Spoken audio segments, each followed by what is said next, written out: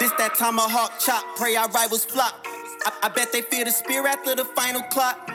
We on the war path at the battle end, heading for that top spot when the rank is dropped. Look around as you see him, a product of dope. Florida State tagger era, you ready? Let's go. Chief Osceola coming through, riding renegade. Opponents running through that tunnel, be very afraid. Be very afraid. Unconquered our flame, bet they remember our name. This legacy reigns, it's no supreme.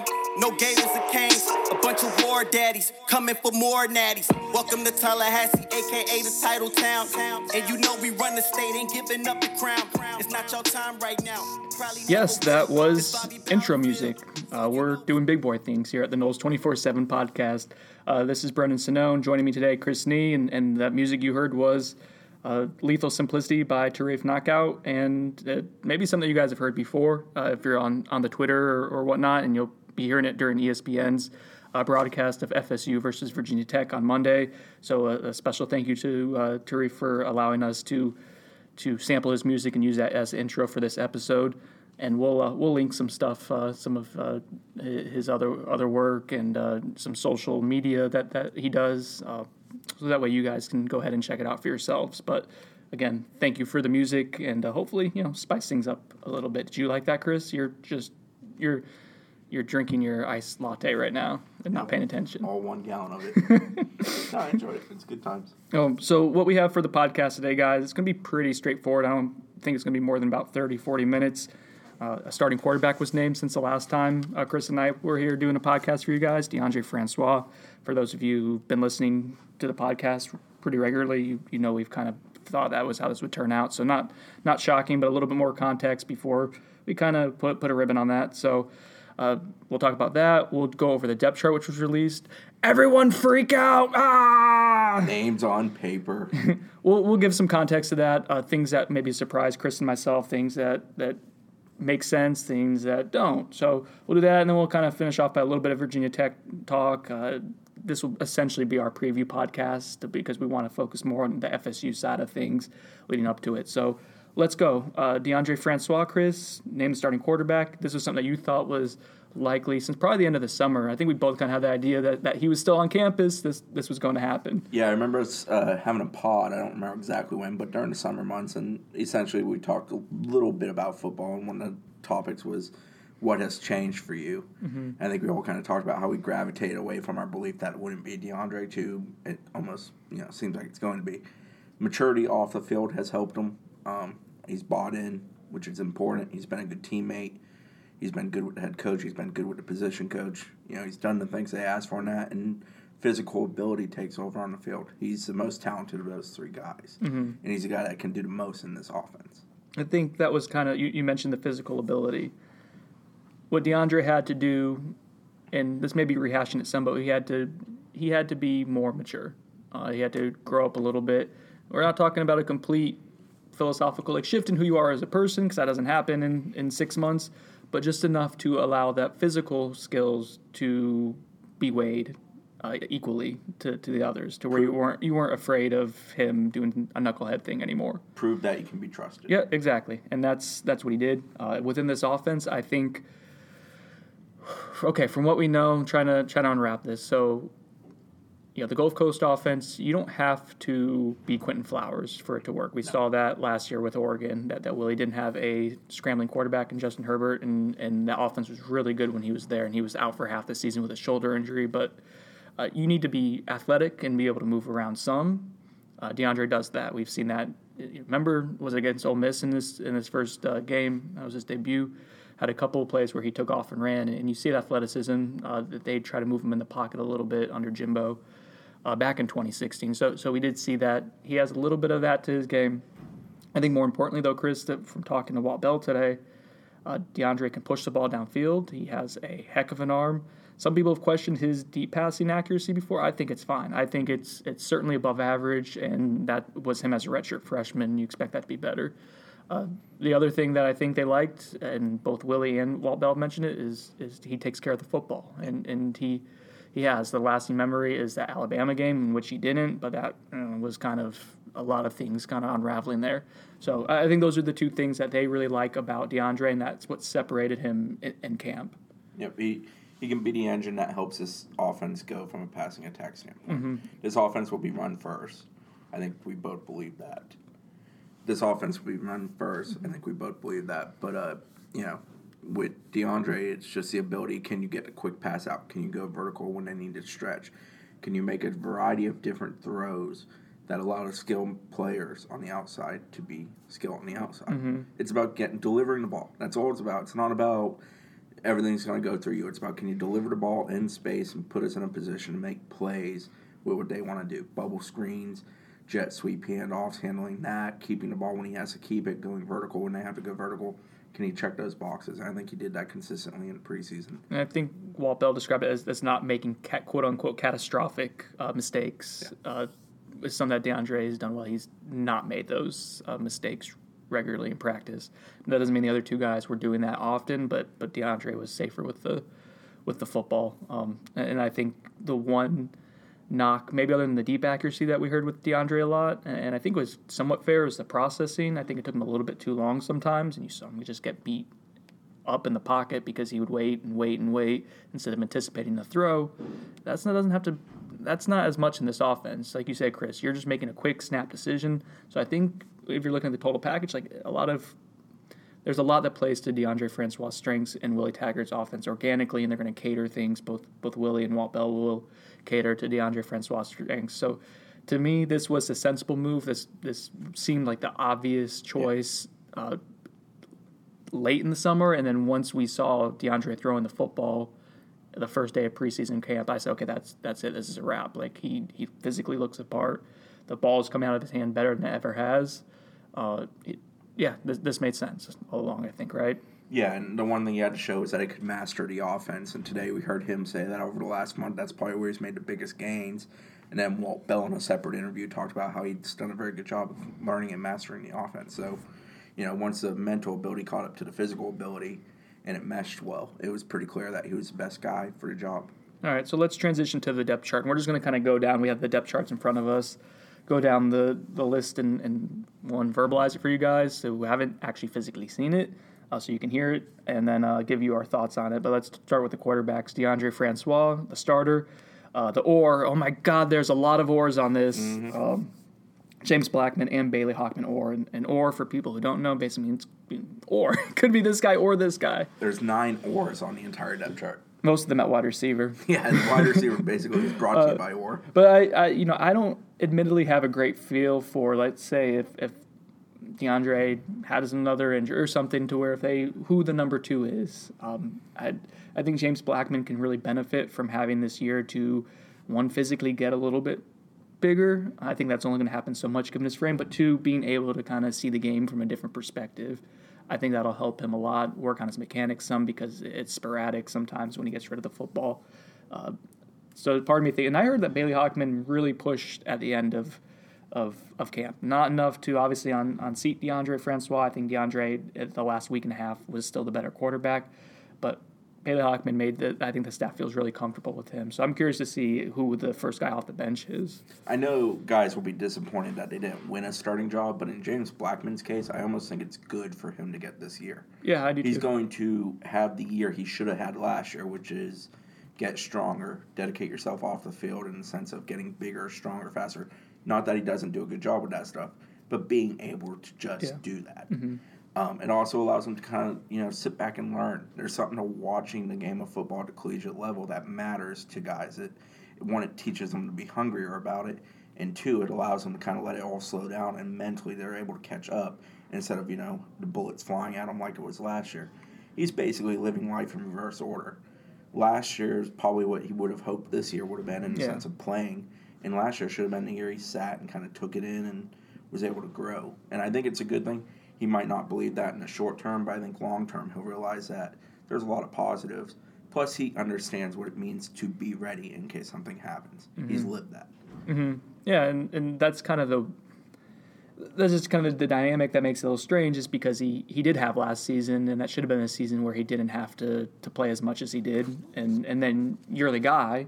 Now you're not the guy, so how do you handle that? And everything he said so far has been pretty spot on. He said it at media day he was asked like what would happen if he didn't win the job, and he talked about supporting Deondre Francois. One, I think it was interesting at that time that he had said DeAndre was the guy he'd be supporting. I think the guys kind of knew at that point, and there was hints that were dropped. Some people read into Willie Taggart's comments saying that DeAndre was further behind in learning the offense. Not obviously he didn't pick up the whole offense in a week, so there were signs that DeAndre was the guy for a while. But yeah, I think it's going to be interesting to see who is the number 2 guy, and I think because James could benefit from a quote unquote redshirt year, Bailey Hawkman's already had that, so I wouldn't be surprised, I guess, if it were Bailey, if you had a few plays or something like that or a series, I wouldn't be surprised if Bailey got the reps there. Running back, they really like the running backs, Chris. You know why? Because they're really damn good. Well, there's a reason to like them, but in terms of reading into the depth chart here as much as we can, they have 5 of them listed. Yeah. No Orrs. It's Cam Akers, Jacquez Patrick, Kalen LeBourne, Amir Rasul, and Anthony Grant in that order. God, I'm going to have to read a lot of names in the next 20 minutes, huh?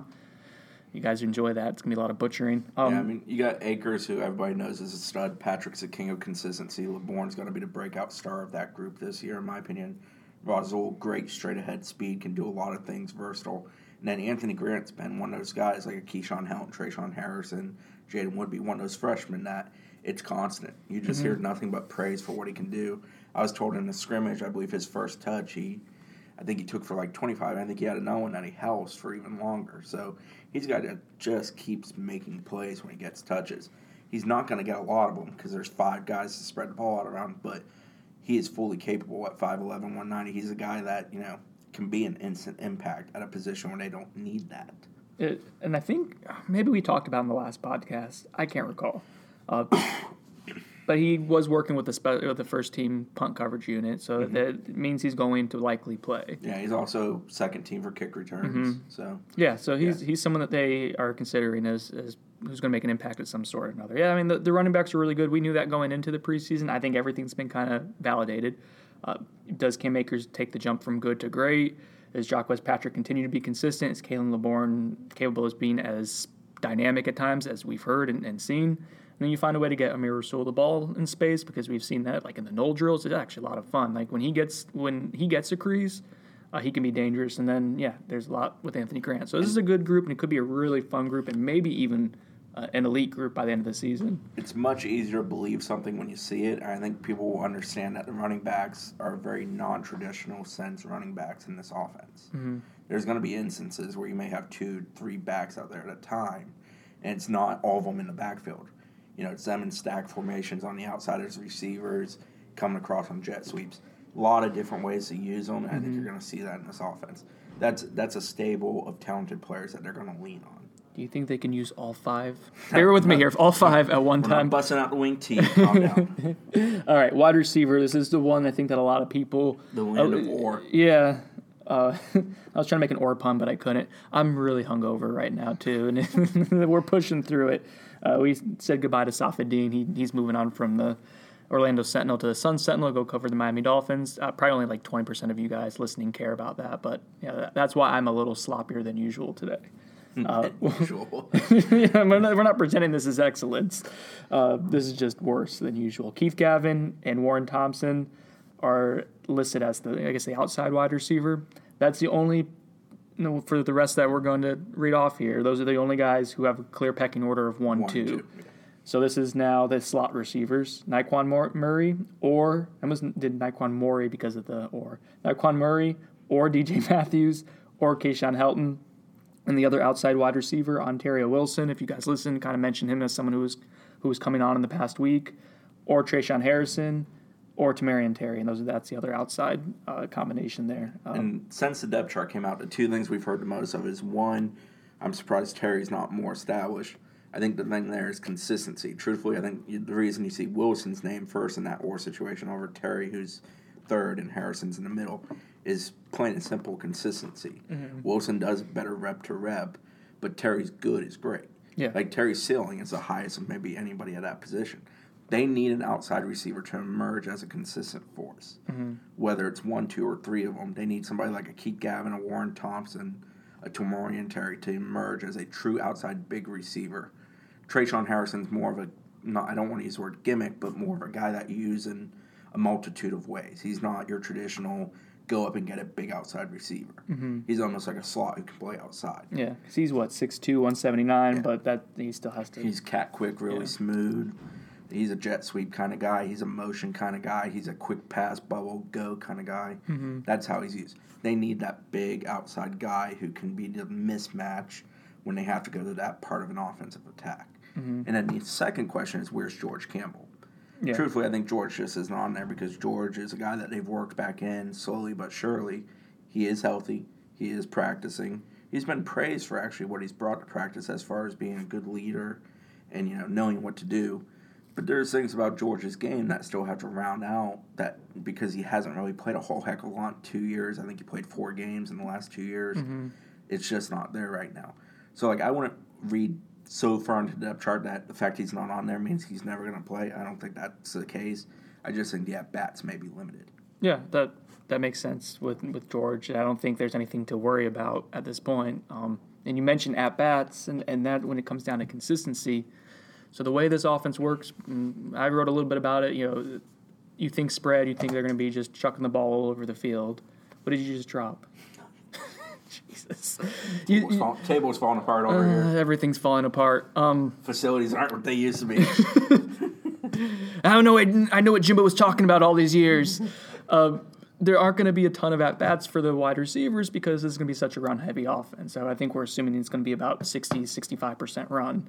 Now they're going to run a lot of plays, but they're also going to try to hit big plays. So, again, there may not be a ton of plays run, as many as we think. It's going to be more about dictating tempo from – stop trying to mess with it, man. Just leave it alone. Okay.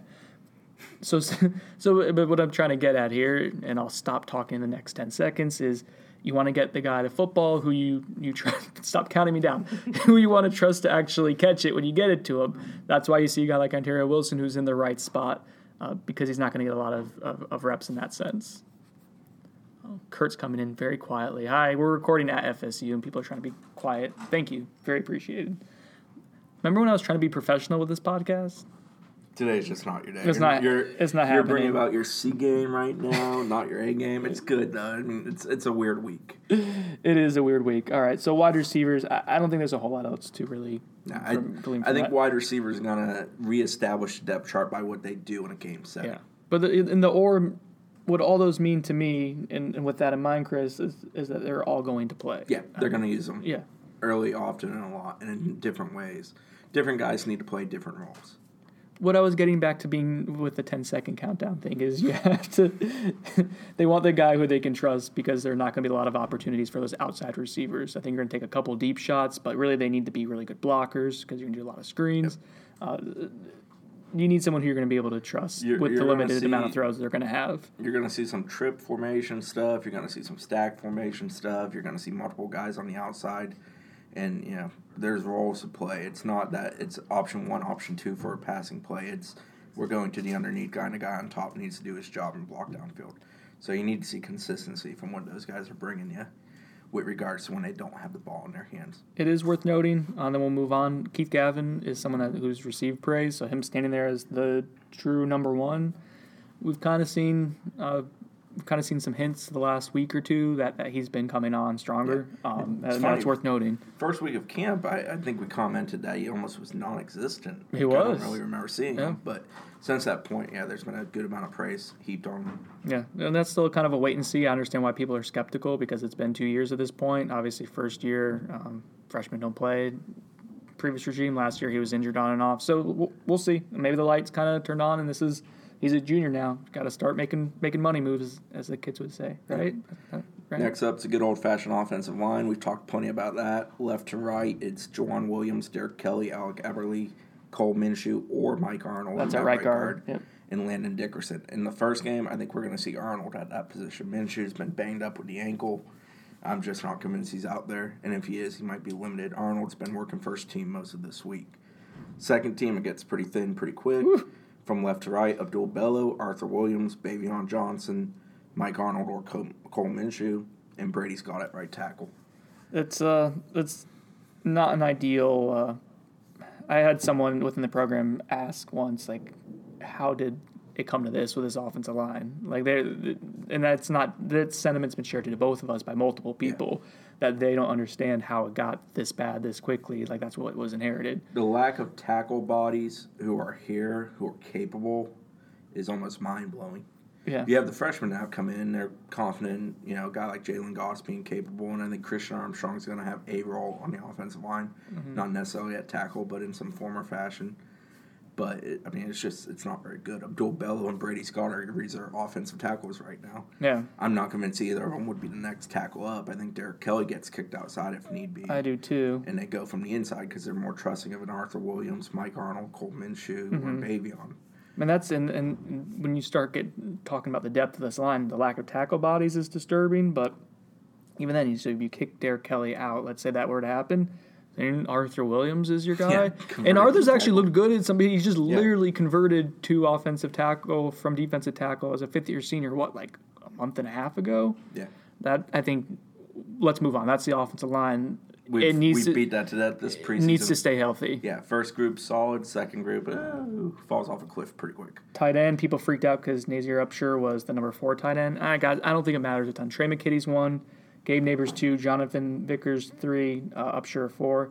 Alexander Marshall isn't listed. We've heard he's had a nice camp, but man, it's Trey McKitty's job, and he's the one who fits in this offense the best. The other guys are going to be more situational if they want to go smash mouth and try to pick up third and short or something, get them in the field or on the field. McKitty's your tight end. Yep.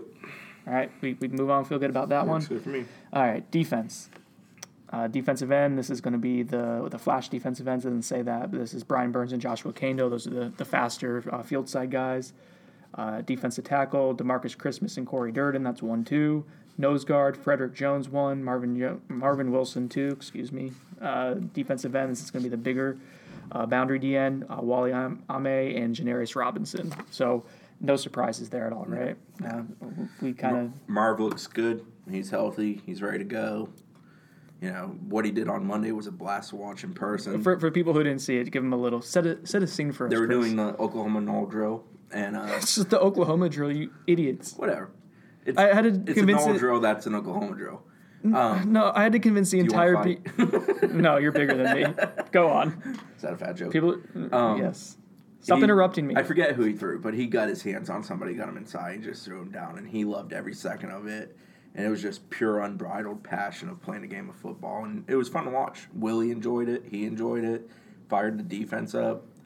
Yeah, Marvin's a really talented guy who can change a game up front. He can wreak havoc on the interior of an opposing offensive line. I like the way Odell Hagens coaches Marvin, because Odell will get on you quickly and then tell you when you do a good job too. I've always liked that about Odell, but he doesn't get on Marv a whole lot when we watch. It'll be like Marv get lower or something like that, but that's not a guy who usually has to go and redo a rep, because Odell's big on that. If you screw up, you go back and do it again.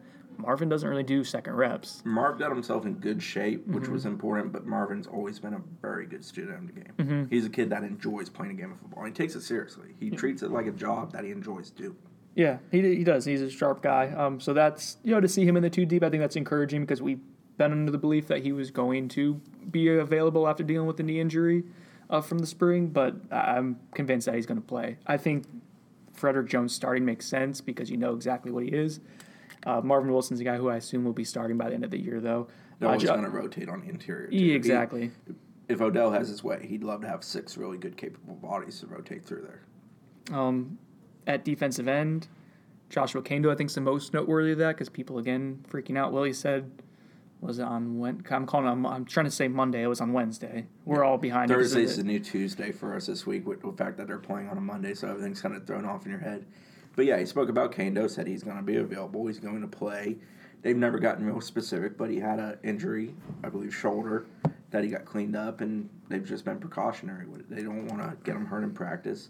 So he's kind of gone half speed most of the time we've been out there this preseason. But when it comes to under the lights, we expect him to play. Now, how much he plays, that's to be determined. I am interested in seeing that personally.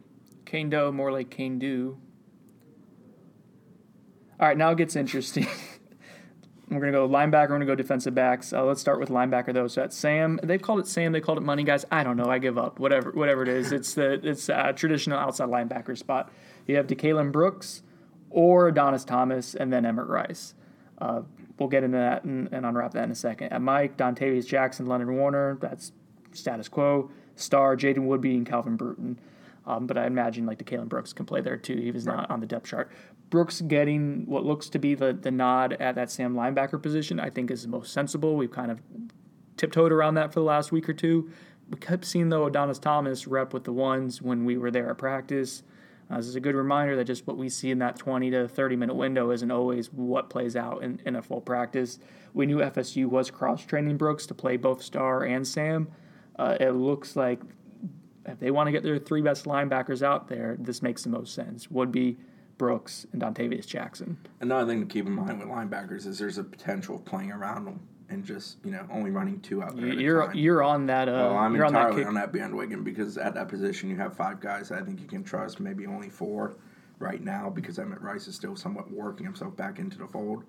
So, if you have much better guys in the secondary who can do some of the jobs of what your weren't linebackers do, I don't know that you need to just run them out there, say you're running out of Sam. Mm-hmm. Yeah, I agree. I agree with that. I do think when we'll get to it, Stanford Samuel's availability kind of impacts what you can do with moving other safeties around. Emmett Rice is kind of the wild card of that linebacker group, mainly because I think they think he's someone who can be an impact player eventually, but the knee just isn't 100%. You see flashes where he looks comfortable, and then other days where he's kind of limping around. That's to be expected. What did he have, the ACL injury in December? The bowl game. You miss Shreveport? Not in the least. Leonard Warner is someone I paid close attention to when they were doing the Oklahoma drills and the other day, and he just doesn't bring the oomph that I think consistently that they want. There's times where they do like him, but he's just not consistent enough, and I think maybe that's why we haven't seen him push for that Sam role. Also, he is kind of a Mike by trade. Is it just his body type? Yeah, I just think he's a true natural inside guy. I think they just need to. I know they're searching for consistent answers at Sam, but I don't know that you take a guy who's a very good second-team Mike right now and you move him. I mean, to I start, don't know if it works. I think that's why DeKalen was moved is because he can play either of those two spots, but you have Woodby at stars. So is that a linebacker or safety? I did that for you because I know you did. But I think that's why you see DeKalen getting work over there. DeKalen's willing to stick his nose in there and hit somebody and be physical. And that's why he's in that situation above the other guy in the OR. Because he's willing to do that. Well, the other guy is somewhat questionable if Adonis Thomas will do that. And there's going to be times, I think, when DeKalen can be exploited with his size. If he gets one-on-one out with either a bigger running back coming out, most guys are going to be bigger than him. That's the truth of it. So there's going to be things that he gives up, but because he's physical, because he understands, he processes well, it's not an ideal situation, but I think you're looking for him to be, if we're going with the PFF grades, if he's in the 70s, you're okay with that. If he's in the average range at this point, you're okay with that. But you need Dontavius Jackson to be really good. Looks like he's for sure going to play after dealing with the tailbone, and I think you need Jaden Woodby to be an impact player pretty early on. That's a lot to ask for a true freshman, but he keeps earning the trust of the staff. There's no magic Band-Aid on this roster for fixing linebacker. Yeah. It's one of those things they're going to have to do through recruiting. Yep. Yeah, that's a year or two see that fix. being such a major focus in recruiting. Correct. Do you like my Nakobe Dean crystal ball? I don't pay attention to your crystal balls ever since that Nick Cross episode. That's not looking quite as bad now, is it? I digress. Okay. Defensive backs. Let's go cornerback, Levante Taylor and Asante Samuel. Field safety, Stanford Samuels or Hampson Azerline. Interesting. Strong safety, A.J. Westbrook or Cyrus Fagan. Interesting. Kyle Myers and Isaiah Bolden. No A.J. Litton on that too deep. That was one of the bigger surprises to both of us. Correct. I still think he plays. You mentioned nickel for him. My running theory is that this is a 4-3 depth chart, not the nickel depth chart. I wonder if he's... definitely think he can play a role there. Yeah.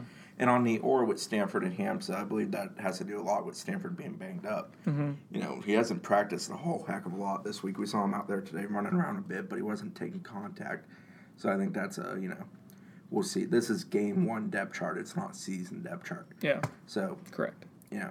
Right now I think Nas would probably be your starter there. But we'll see how Stanford responds over the next, 72 hours or so. Yeah, there's still a little bit of time. And he's been working his way back. And I think the encouraging thing right now is he looks like a guy who, I don't know how many I don't know physically what he could give you, but it looks like it's not going to be an elongated period of time that he's out. You're talking about maybe if it's not this week, in a week or two after that against Syracuse or something. We're basically 2 weeks into the injury for him. Yeah. And the original timetables being thrown out were more like 4 to 6. Yeah. So he's definitely on the lower end of the 2 to 4 range. Mm-hmm. I am surprised, though. Well, there's a few things. Again, names on paper, like this can all change so quickly. But Hamza being the field safety is a little surprising, just basically what they need that. Now, he does have the length for it, but I'm surprised that that's not Cyrus Fagan. Yeah. Very, very surprised. Now, Cyrus is your second team strong behind A.J. Westbrook, and I think this is similar to the Kalen Brooks situation with Sam and Starr. You only have them listed at one position, and then double list guys on defense. So, like, Kalen's only at Sam. He's not at Sam and Starr. And Cyrus is only at strong safety and not field as well. So, I think it's a situation where he technically is either safety spot. It would not shock me to see Cyrus Fagan playing field safety on Monday night. No, wouldn't shock you if any of those guys at this point, because AJ can probably do that a little bit. All four He's kind not of an elite athlete. interchangeable in those spots, even though Stanford is really more set at field. Yeah. He is there for that role, for the Zeus role.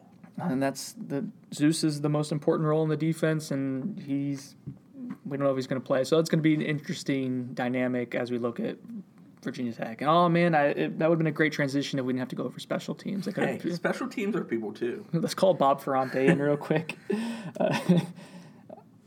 Let's see. Oh, God, I dropped my pen. Place kicker Ricky Aguayo, Logan Tyler. Nothing big there. Logan Tyler's also the holder, with Tommy Martin as the backup holder.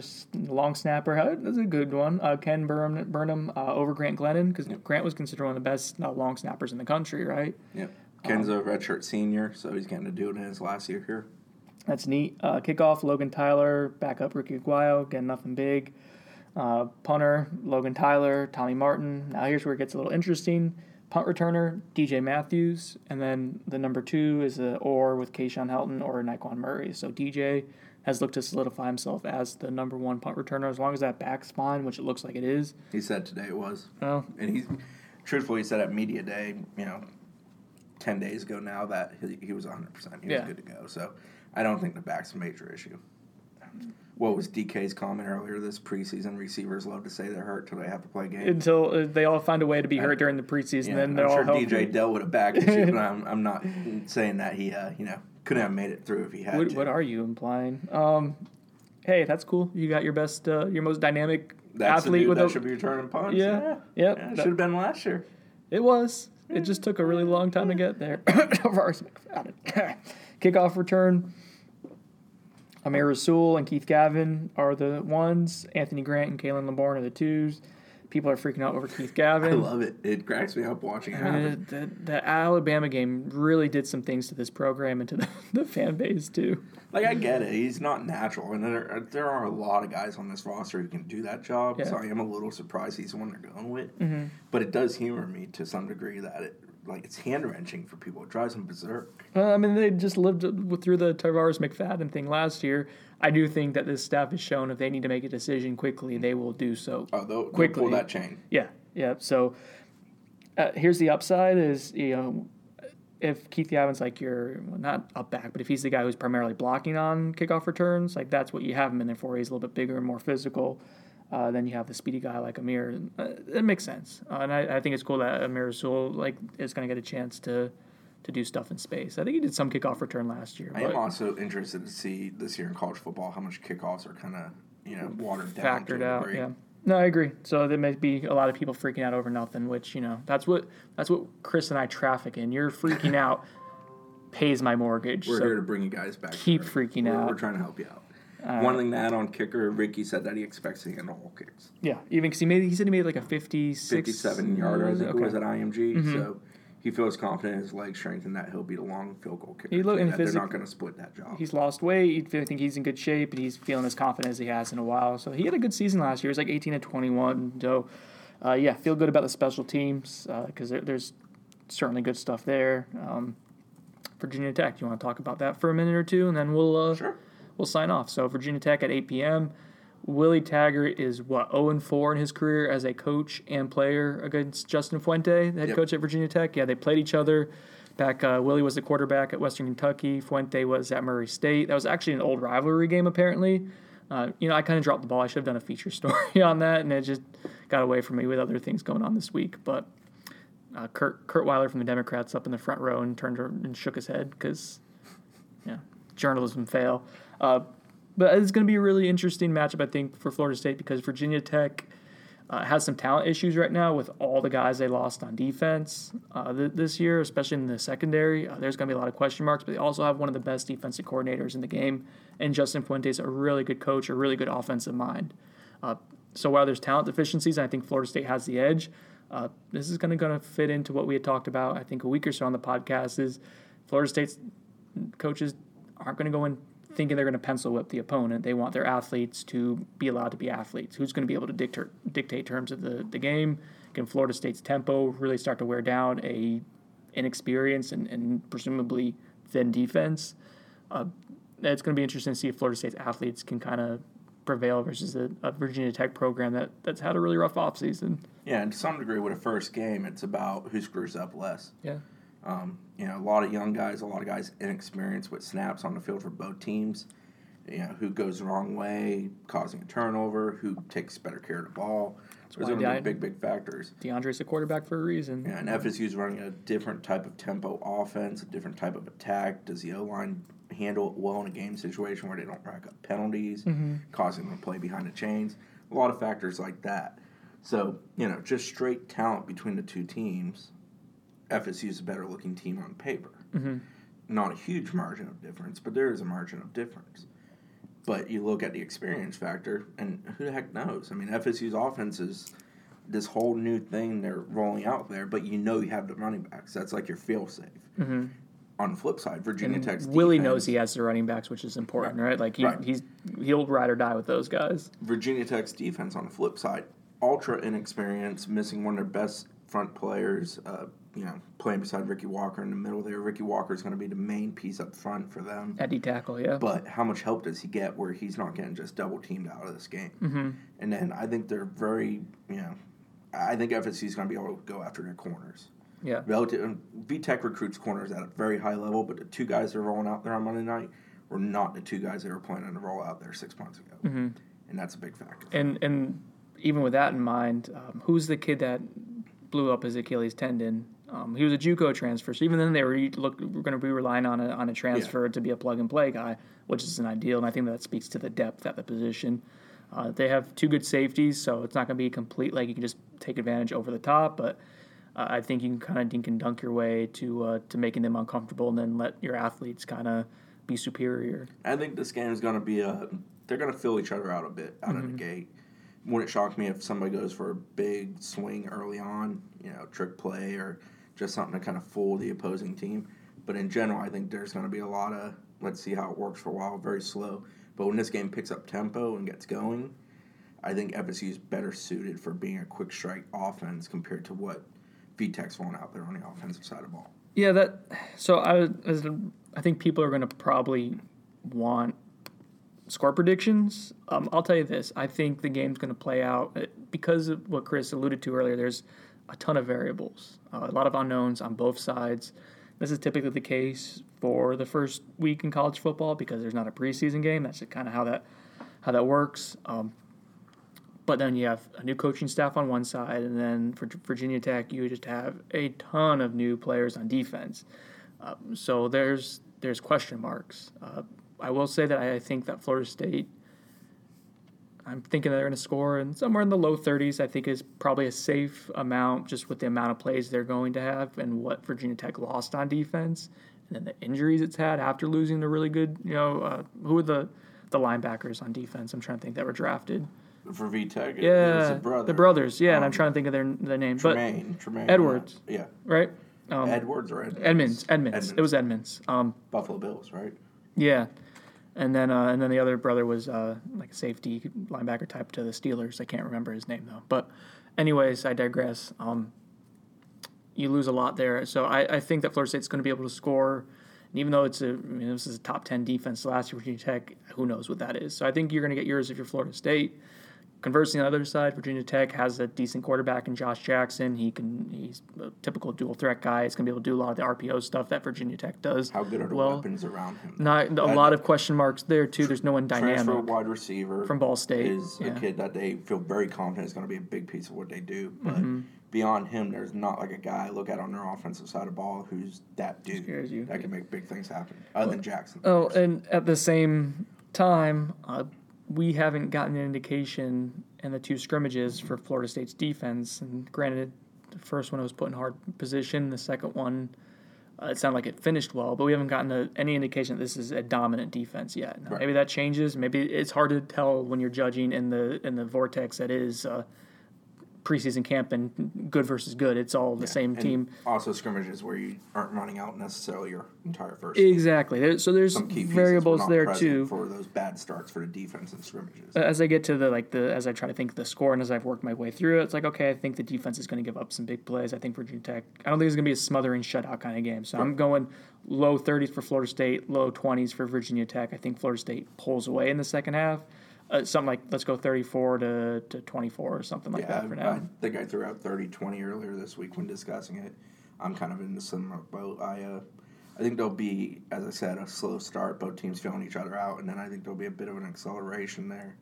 And, late game situations, you could go for the knockout punch as a leading team, and you go for trying to keep yourself in this game as the opposing team. I don't envision either team playing particularly slow. So I think there's going to be a lot of opportunities for there to be plays. As I wonder if Virginia Tech will try to, because they usually aren't, but dredge it down. Yeah, you don't think so? Okay. One, I don't think they have the personnel to do that in the backfield. I don't think they can just line up and cloud of dust you to death. Because their offensive line has a lot of the new left tackle being broken in, new center, and then the other three guys are very experienced. Chung, who will work, I believe, left guard for them, is a really good player. He's moved around the O-line, done a lot of stuff for them. But the center is a big question mark, and left tackle is kind of similar to Juwan Williams' situation. So, one thing, and then we'll end this here. You know that I'm probably overly too much with trying to put context to things, and I could probably be a little bit more hot takey sometime. That'd probably be good. So here's my attempt to do so. Florida State, if they lose, I would actually be close to saying, okay, you should worry, because this is a team that I think Florida State should beat. It's at home. You have all the juice from what the crowd's going to be at prime time at Doak, and you have a Virginia Tech team that is really depleted. If you don't win that, then that's going to create, to me, raise a lot of alarms. It's going to be concerning from the standpoint that this should be your win. There's a lot harder teams on the schedule. Was there a mismanagement or something that Willie didn't predict correctly in the offseason when he was assembling the roster that he had and tailoring it to what he has? I think this is a game that Florida State should win. And if not, if you don't win this is probably like the 6th or 7th best team on your schedule on paper. So if you're losing this one, it's early and you have time to change things, but you could be looking at another season where that's 6-7 wins. I'm mainly interested to see how FSU coaches run the deficiencies. Okay. How do they handle the O-line? With the fact that, they're probably going to be a very good run blocking group, but they're going to have some issues in pass blocking. How do they deal with Ricky Walker? How does Juwan Williams handle his first time under the lights? And then defensively, what do they do with the linebackers and the safeties, especially if Stanford's not able to go? How do they handle that and kind of make sure that they're not getting picked apart in the middle of the field? Because I think that's an area Josh Jackson can work quickly too. You get a team off balance with some quick stuff, fake the pass, tuck it and go. Josh Jackson's completely made to be that guy. I'm interested to see how FSU gets after them. Yeah, there are deficiencies on this roster. I think this coaching staff has more or less understood that since they've gotten there. And they also know, though, and if you guys haven't read it, Willie did a piece for the Players Tribune. Yeah, and that was really cool to see. A lot of it, I think, is stuff that he's talked about before, we've reported on before. This is just more in depth. And it's in his voice. Exactly, completely. Which is neat. But one thing I talked about was that they understood this is a talented roster. There's going to be deficiencies. There's going to be problematic parts to this team this season as we're close to entering the 2018 campaign. But I do think there's a lot of talent on there. Now, how does he maximize it? Has he put them in a position scheme-wise, philosophically, even emotionally, which is a ton of what they talk about in the Players Tribune, getting those guys to kind of buy into each other and themselves and building confidence. Those are all the variables that we don't know yet. But they really need a game. They need to play a game because this offseason has been so much about changing the way they go about their business, the way they do things, the way they are as a team. They now need that moment of 85 guys on a field doing it together. Yeah. Dealing with the obstacles that come with a football game, enjoying the good moments, kind of taking that all in. They need those 60 minutes. And can you just go and whoop the ass from the guy across from you? Yeah. That's kind of, it's time. Yeah. It's time. So in practice, when you screw up, you just move on to the next play in practice. In a game, when you screw up, it can lose you a game. There's something to that kind of pressure that you just can't create in any other setting outside of a football game. And that's part of why I think this game is so important is you've built up so much goodwill. It would be a damn shame to take a step back after that first game and start second-guessing yourself. And then conversely, you build up goodwill and then you're able to see that product. It's a tone setter. They referred to it at the ACC kickoff that way. Willie's referred to it that way in post comments since that time. It is certainly a tone setter for them as a program, as a team, and as the 2018 Florida State Seminoles. Litmus test Monday. All right, guys, thanks for listening. Thanks to Tarif Knockout for lending us ability to sample Lethal Simplicity again. We'll put a full link to the video so you guys can listen to it. We'll give you a link to his website as well. I want to do him a solid for being cool and sharing what's a really fun song and a song they play at practice. So if you guys like that way the intro worked, that's something that we can try to do moving forward too. Although me having edited it was just, I'm bad at a lot of things. All right, with the Noles 24/7 podcast, this is Brendan Sinone. Chris, thanks for joining me, and we'll talk to you guys, I guess, after game day. Enjoy Monday. Bye.